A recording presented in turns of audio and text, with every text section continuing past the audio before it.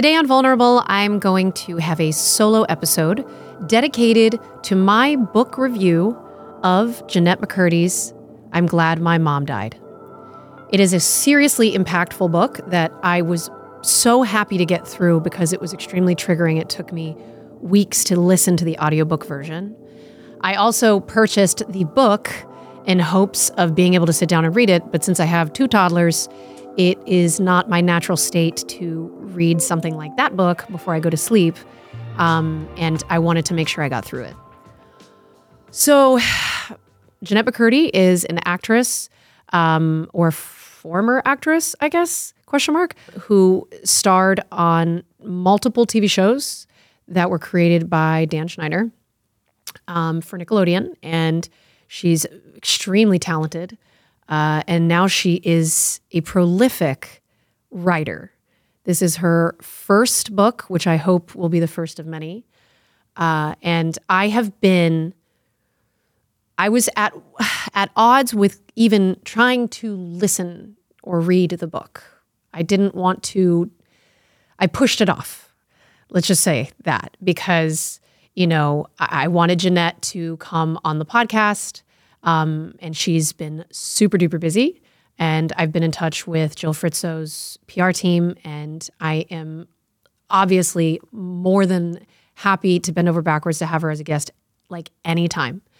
After listening to her book / I guess reading, I just want her to be happy. Like, I truly have had a come to Jesus with who Jennette is. And whatever Jennette needs, Jennette should get. So quite frankly, this is my love letter to Jennette. It's a means of me using my platform to show my support of what she did for the community of child performers who are systemically abused, violated, and have absolutely no closure in their lives other than the ones that they bring themselves through years and years of therapy. It's funny, the last solo episode I did that I can remember is the one that I had about Aaron Carter. And I'm feeling that same level of anxiety right now. I'm feeling really shaky. I feel alone. A lot of times with Vulnerable, I have the privilege of putting someone else on the hot seat, and there's something about her raw candor and her retelling of her life that has awakened something in me that I didn't know even existed. Obviously, I'm very vocal about, advocacy and trying to figure out a way to change the realities for high-performing children, not necessarily just kids that are, working for Disney, Nickelodeon, whatever. I think that it's children that are in new media and that are not represented and exploited by some of their parents. And I think that it extends over to high-performing kids who eventually are, athletes. That's probably even more complex. It's not my area of expertise, but I'm an advocate for children on the whole for their mental health. And a book like this it deserves the praise. And if you haven't taken a listen to it, I'm going to run down the breakthrough of it, but by no means is this a means of trying to exploit the value of the book. It is not a fair and full, comprehensive video about the book. I know that there's a lot of people who did book reviews on this, but I feel like I should do it. I feel very drawn to making this podcast. So here we go.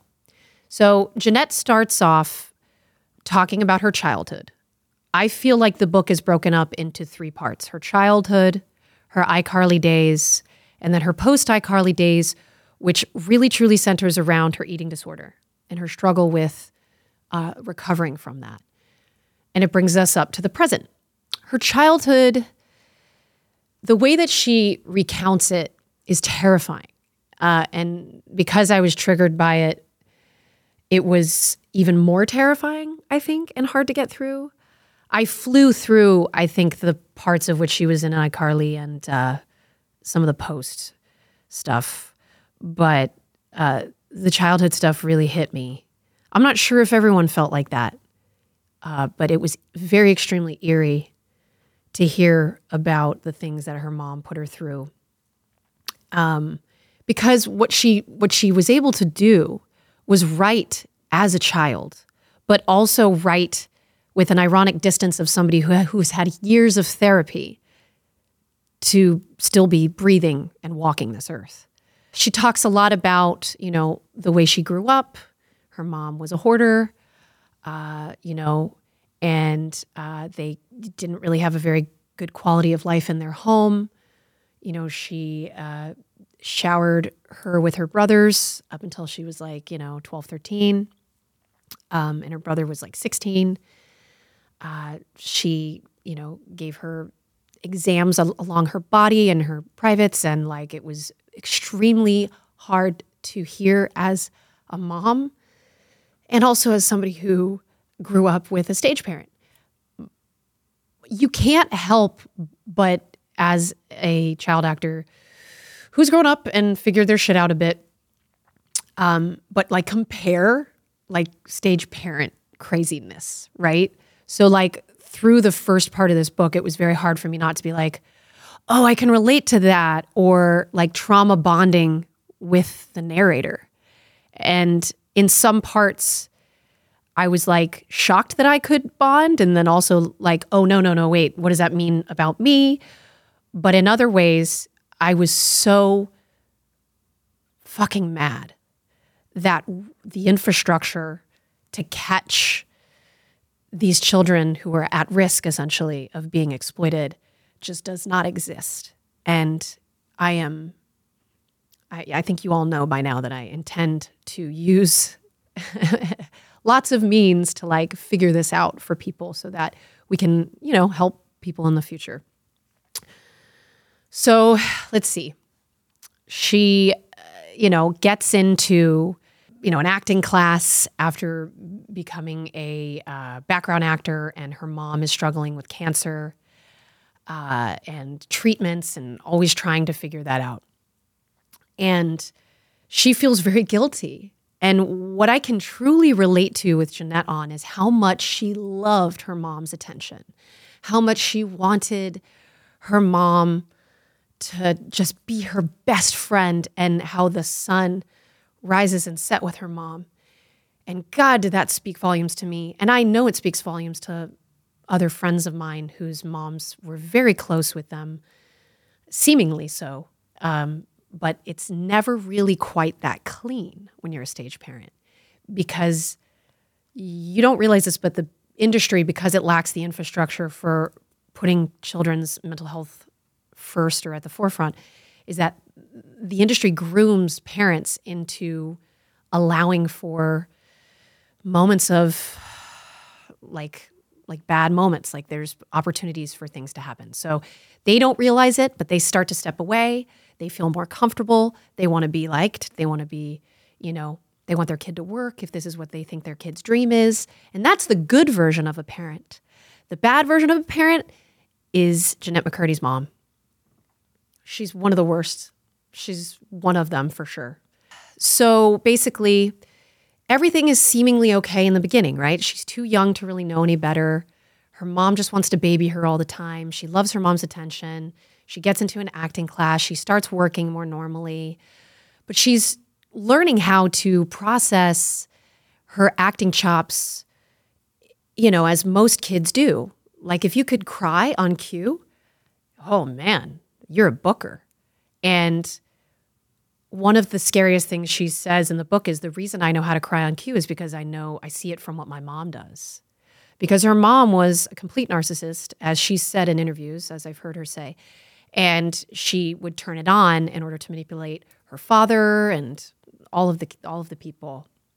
And the things that she did about her cancer treatments, where she would basically make them stage rehearse her funeral.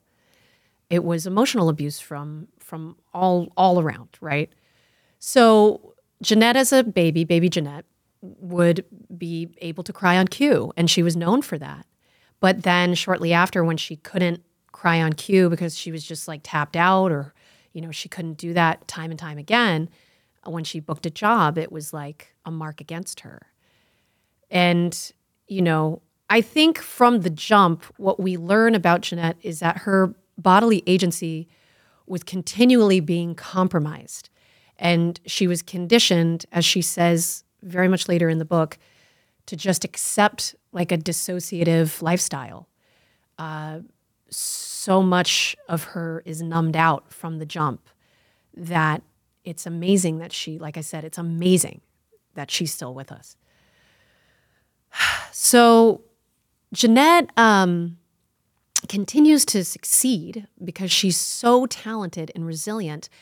And truly, I think she just wants the love and acceptance of her mom. She seems to have really supportive grandparents. And there's things that are around her that could be good, right? Like she definitely loves her father, but she doesn't really connect with him on the level that she connects with her mom on. And now speaking from experience, like a part of having a stage parent, displacement is the norm. You're either displaced from one of your parents or your parents and your siblings, and it destroys your family. And again, there's no infrastructure to support the siblings as well as the father that like basically loses time and misses that entire lifespan of being a parent to that child. And generally it is the father, but there are stage fathers, and some of them are way more exploited than their stage moms. So, God, it feels really weird to be truly telling you guys and unpacking this book, because I feel like for the first time, this is me being vulnerable on this podcast. And I don't even know if you guys are really gonna like care, but I care. And I care about, the shape of this podcast as being some sort of an authentic, landing spot for folks to kind of engage with. So this is it. So be kind, please, in comments, because this is hard to get through. So let's see. I'm not going to be super detailed about, the everything, because I don't want to ruin it for you. But I just want to give you my insights, because chances are, if you're tuning into this, some of you have probably already listened or read this book because it's so popular, as it should be.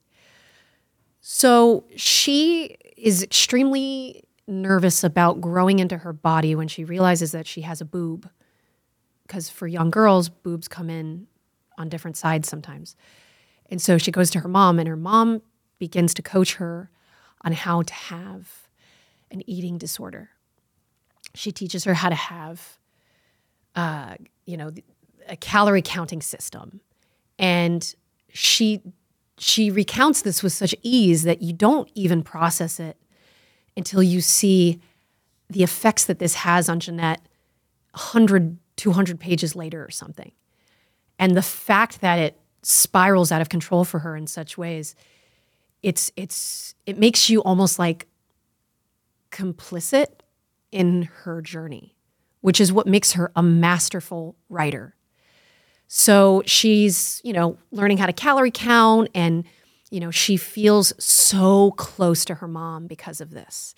It's their secret. When she goes to the pediatrician, they're like, I think she has an eating disorder. And her mom's like, no, she doesn't. She's great. She's fine. And she even mentions anorexia at the pediatrician. And that's the first time that Jennette even hears about this. But she's so young. I think she's 12. She doesn't even realize it. But she knew, which comes up later. So she continues to stay very, very small, which allows her to play younger parts for longer, which gives you a competitive edge, or so her mom likes her to believe. Her home life is very interesting in that her father and her mother are very contentious, or at least her mother is contentious to her father, and he's extremely beta, passive, so to speak. He just kind of lets her run all over him. And she's, Mormon or LDS, and she actually has really kind of lighthearted memories of what the church means to her, which would make one think that it was a place for her to actually kind of feel normal for a period of time, until I think she goes so far into the dark part of her life that she's like, I just don't believe in this. This is ridiculous. She starts to develop some OCD patterns while she's in church. She thinks it's the Holy Spirit talking to her. So magical thinking is really interesting. It's a recurrent theme in, if I were to write a memoir, it's something that I think I would definitely unpack. As young actors, you are meant to think that you are many different people, that it's not just play. You have to be like putting yourself in all of these different shoes of different names and characters and experiences, that it splits your identity before your identity is even comprehended. So you have these split identities. Amongst that, you have a split identity as, okay, now I'm just a working young adult, even though I'm a child, in an adult environment. And then also your identity at home when you're a sibling has to be very different, because the pecking order of that might change if you start making money. And then you become like the most favored child. And like, it's again, that displacement. It's just not nuclear. And when you start to have sort of a split identity, you start to have magical thinking. I think that it creeps in, especially if religion is a part of your family culture. So for me, I had a Catholic upbringing, and I was praying to God a lot and thinking that I could have this relationship with God and that he would talk to me, right? But there is a higher power that exists in all of us. I truly believe that, which has informed my sobriety. But when we're talking about what Jennette was dealing with, it was informing her OCD, because it was the wrong cocktail or the right cocktail to create a perfectionist child with eating disorders and OCD tendencies. So, she goes through a lot of, detail about her relationship to Mormonism and how her career became more important to her mother. And there was times when she told her mom, I don't want to do this. And the mom was just like crying and manipulating her and turning it on. This was our time. This was our moment. And she's just like, I just love my mom so much. There's nothing I can do. She's extremely detailed about her mom's health and just how all that goes on for her. It's a through line into almost like a vice around her spirit, so that she can't break away at any point in time. She's mentioned in, some of her passages that she's read online. She was in a booster seat. I think she was still like 14 or something like that. And she's so tiny. Now, a booster seat, if you guys don't know what it is because you don't have kids or cousins or nieces or nephews, is a seat that literally just props you up. It's like you go from a car seat, and then from a car seat, you get this like mini seat that allows you to be able to wear a seatbelt properly so that you don't get into a car accident and fly through the window. So she's in a almost like an infant's seat, because I think she's like 76 pounds or something crazy, right? And she's, 14. And, she's starting to work more frequently, and she's starting to become more speaking roles on some Frankie Muniz thing. And her mom is very much controlling of her and all the things that she says and does, but she's still growing up. Like, as much as she doesn't want to, and she's already very deep into her anorexia, I guess, with her mom supporting that, she's still growing up. There's nothing that she can do. She ends up getting her period, and then her mom starts to teach her even more about that. Like, that's something that she has to, like, just figure out how not to have it anymore. It's terrifying. It's terrifying that people like this exist. And how does CPS get called, to like help someone like this? Or is there an informant that could possibly help a child out on set when they see that these things are happening to them? this is a call to action. I mean, like, truly, this is a horrible reality. And, we've seen Drew Barrymore come out with her recounting of how she was addicted to pills and horrible things at a very young age. And it's all fun and games. Everyone likes to post about, oh, this is just horrible, horrible, horrible. But you're the first to click on the link that says, where are they now? And there's only so many times that like people like Allison Stoner or even Jennette or even myself can be like, okay, what are we going to do before we don't really need the public's weigh in on this? We've got to just get together and we've got to like figure out how to save kids, I guess, and help them from this kind of behavior. There is no easy fix to when you're talking about a parent that's like this abusive to their child. There's just, I'm really at a. It's what's making me very upset when I'm recounting the story. But let me move on, okay? Let me just try to move on. So she gets to the opportunity to be at iCarly.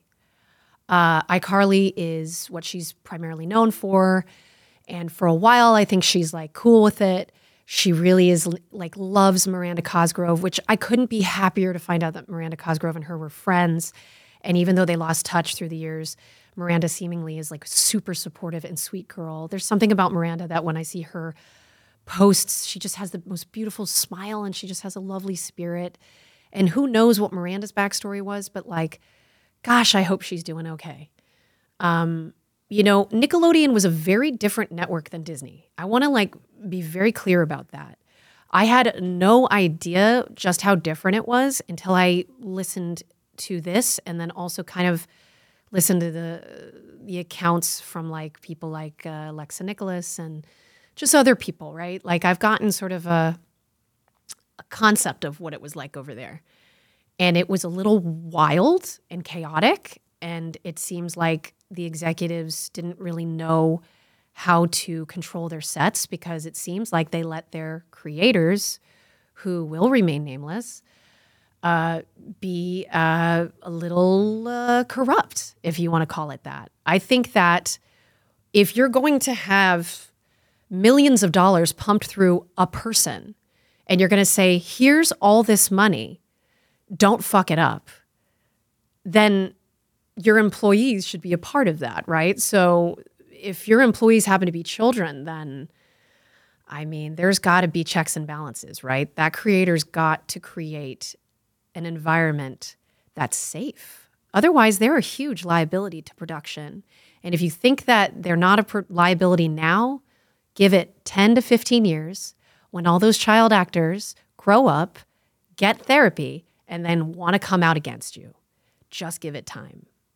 I'm not even threatening you. I'm just saying that this is what will happen time and time again if you don't hold yourself accountable as a studio executive and have checks and balances on your sets. So she goes on to talk about an unnamed creator and essentially saying that, this person did lots of, wrong things. Once she came of age, they put their hands on her and fed her alcohol, which, by the way, I'm pretty sure that's like against the law. So I don't know how that's not being investigated. But, she lived in a very small-minded world where it was like work, eating disorder, and then she started to have sort of like a country, like singing career. And that was the first time that she was able to break away from her mom because her mom's cancer came back.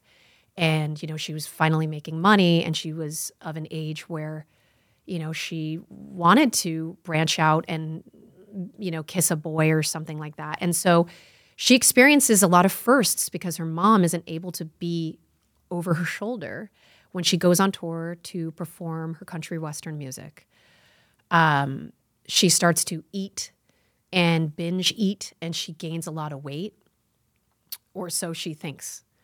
And she's actually enjoying food for the first time, but then she also feels extremely guilty and deep, deep shame for herself by gaining any of this weight. And it's unclear as to what Jennette's like joy in performing is. I find this interesting because at some point or another, when you're a child performing and you're growing up, you become so conditioned to the highs and the lows. Again, it goes back to that dissociative thing where you don't feel the highs anymore and you don't feel the lows as low. And that's the only way for you to survive is if you just keep going. But what happens is that also takes the joy out of the performance and your love of the arts, which is why when people ask me about my kids and if I would put them in the industry, firstly, I say there's no infrastructure to really support their mental health, right? And secondly, I want them to love the arts. That is something that I wish I could go back and fall in love with again. I don't sing anymore. I barely act. It's not because I don't love it or that I don't have a great skill set for it that I've dedicated decades to. It's that I have a very complex relationship to my own talents. And it seems that Jennette can definitely relate to that because I'm not hearing her recount, like, when I was on stage, I felt so alive. And like, that was not in there. There's a bleakness that kind of starts to like follow through her story. Again, I'm sure there's only so much that she can cover, and she wrote it so well. I'm sure she conditioned this book through her one-woman show that she had going on in California for a while. And I mean, there is no fat in this book. This is a expertly executed book. So, yeah, I mean, she's on the road to having her own show, right? She was told by the creator that she was going to have her own show and that she's got to just listen to everything that they say. And the mom is, of course, on board with that, right? Like, because that's all she ever wanted for herself.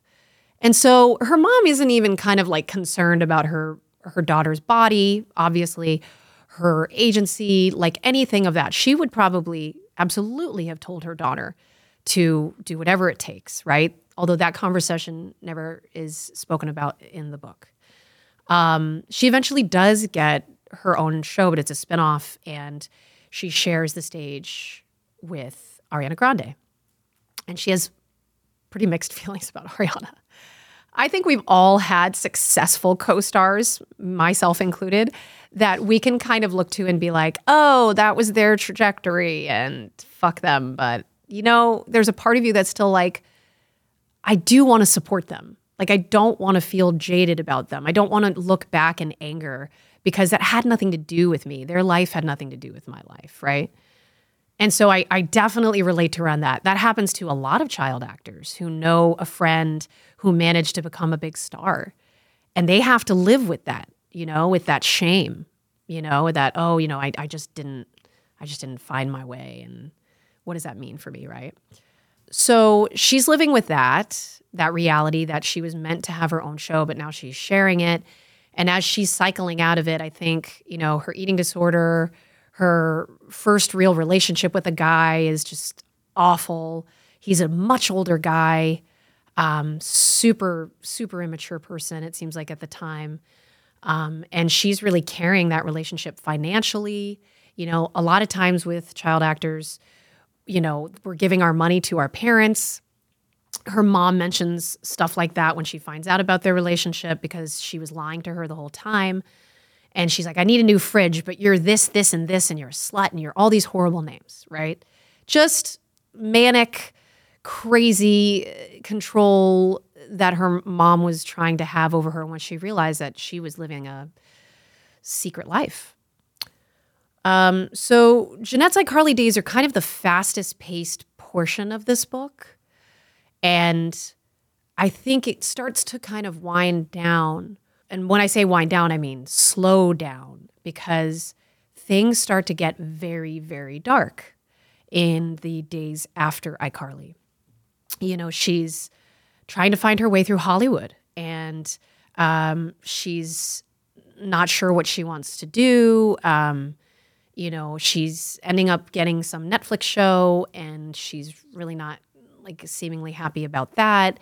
And she apologizes, by the way, for, I know that like my privileged life of starring in shows and whatnot, it seems like how could I possibly complain about that? But for her, those were her problems.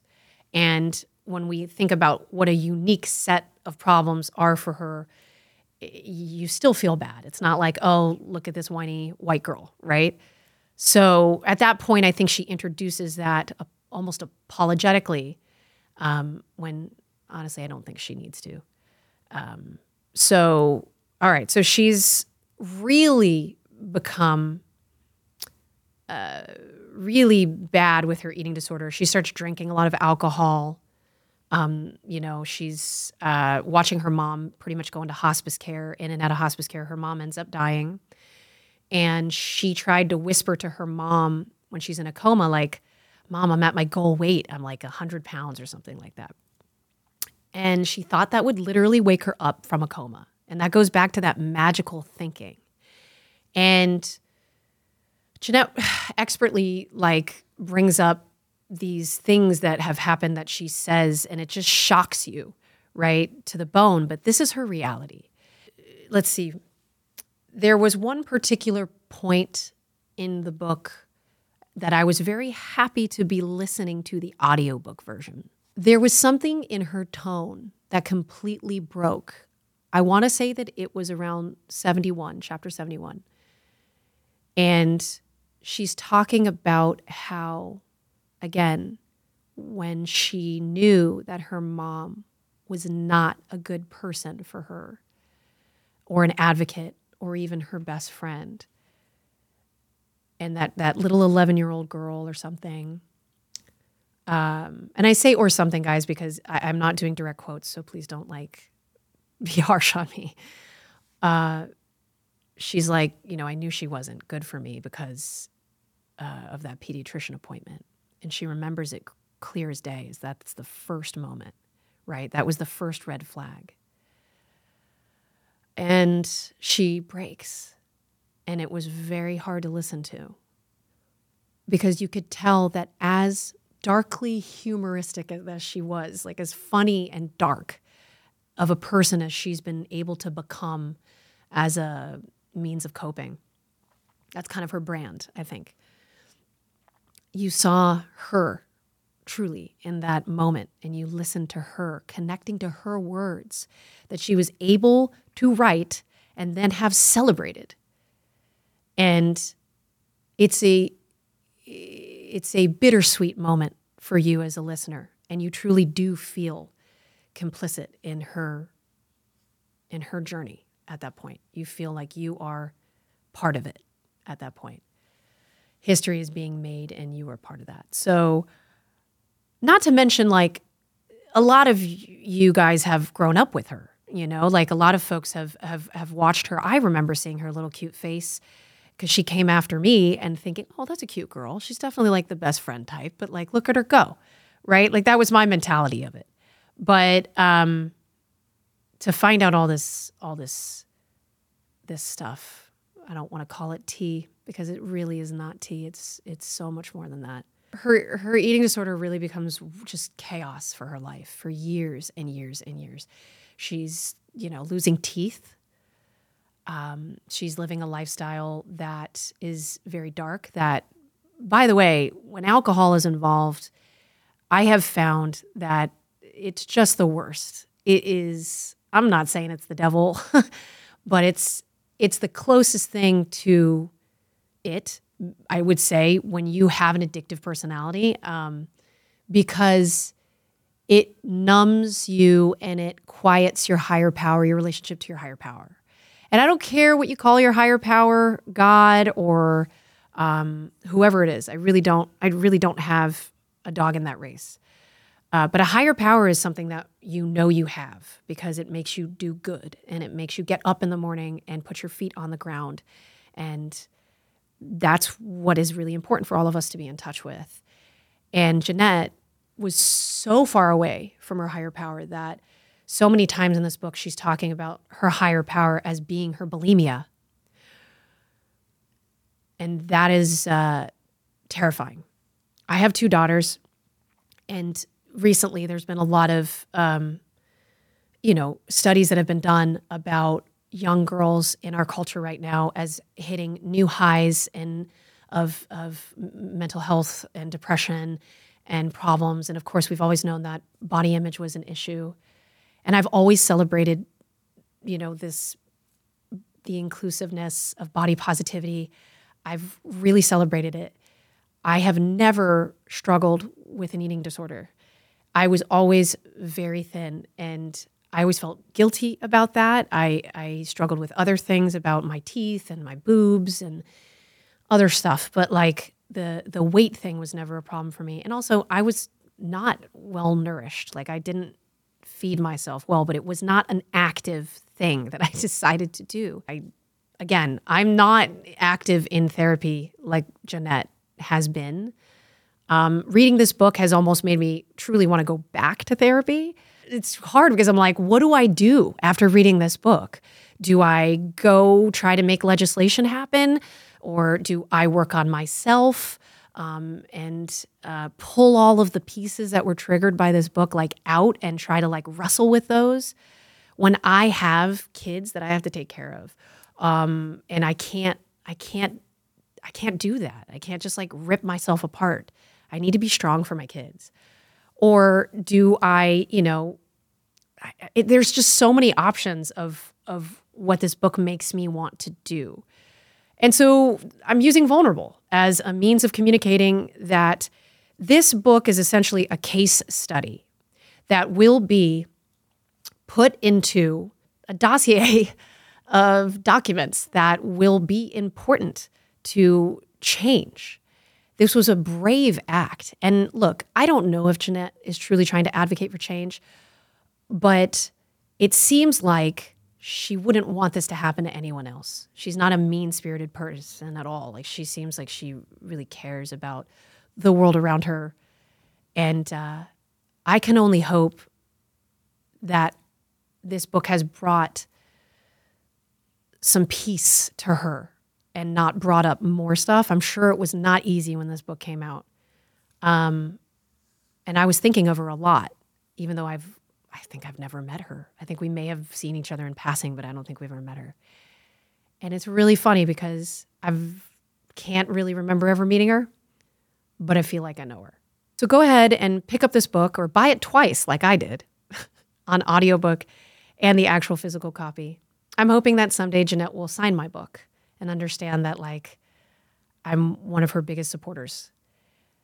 Thank you guys so much for listening to this. This is not a typical episode, and thanks for walking through all this stuff with me. And thank you for your support of me, and also support for Jennette and support for change.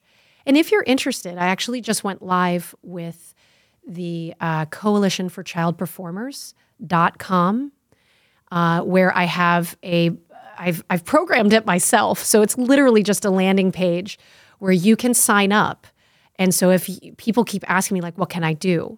Well, if you go to www.coalitionforchildperformers.com, you can type your email in, and the folks that I talk to every month, Allison Stoner is one of them, and I've got intimacy coordinators who are on there. Mara Wilson is a part of that.